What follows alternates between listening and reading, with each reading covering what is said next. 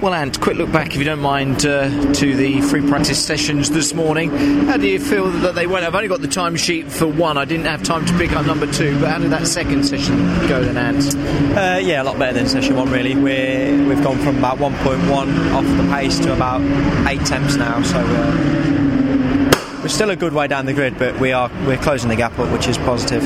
Yeah, getting used to this car still as well. At the same time, those laps out there this morning would have been invaluable, weren't they? Oh yeah, we've done next to no testing really, so we've got no expectations of this weekend apart from try and get a lot of miles under the belt and try and get comfortable, which is what we're doing so far. We've made some positive changes, and we've made some changes that we know are not really going to suit the car.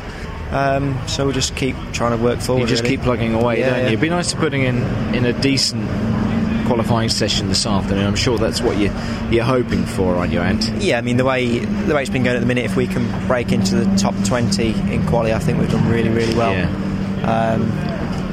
But results, positions and results are kind of irrelevant at the minute.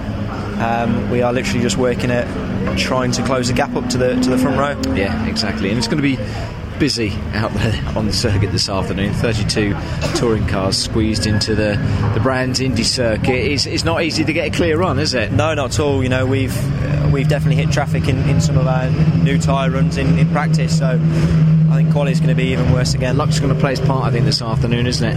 Yeah, 100%. Excellent stuff. Well, enjoy your racing this weekend. I know you, like I say, it's going to be a case of working through things still, but at the same time, I'm sure it's going to work out. And thanks so much indeed. Cheers, mate. Thank you.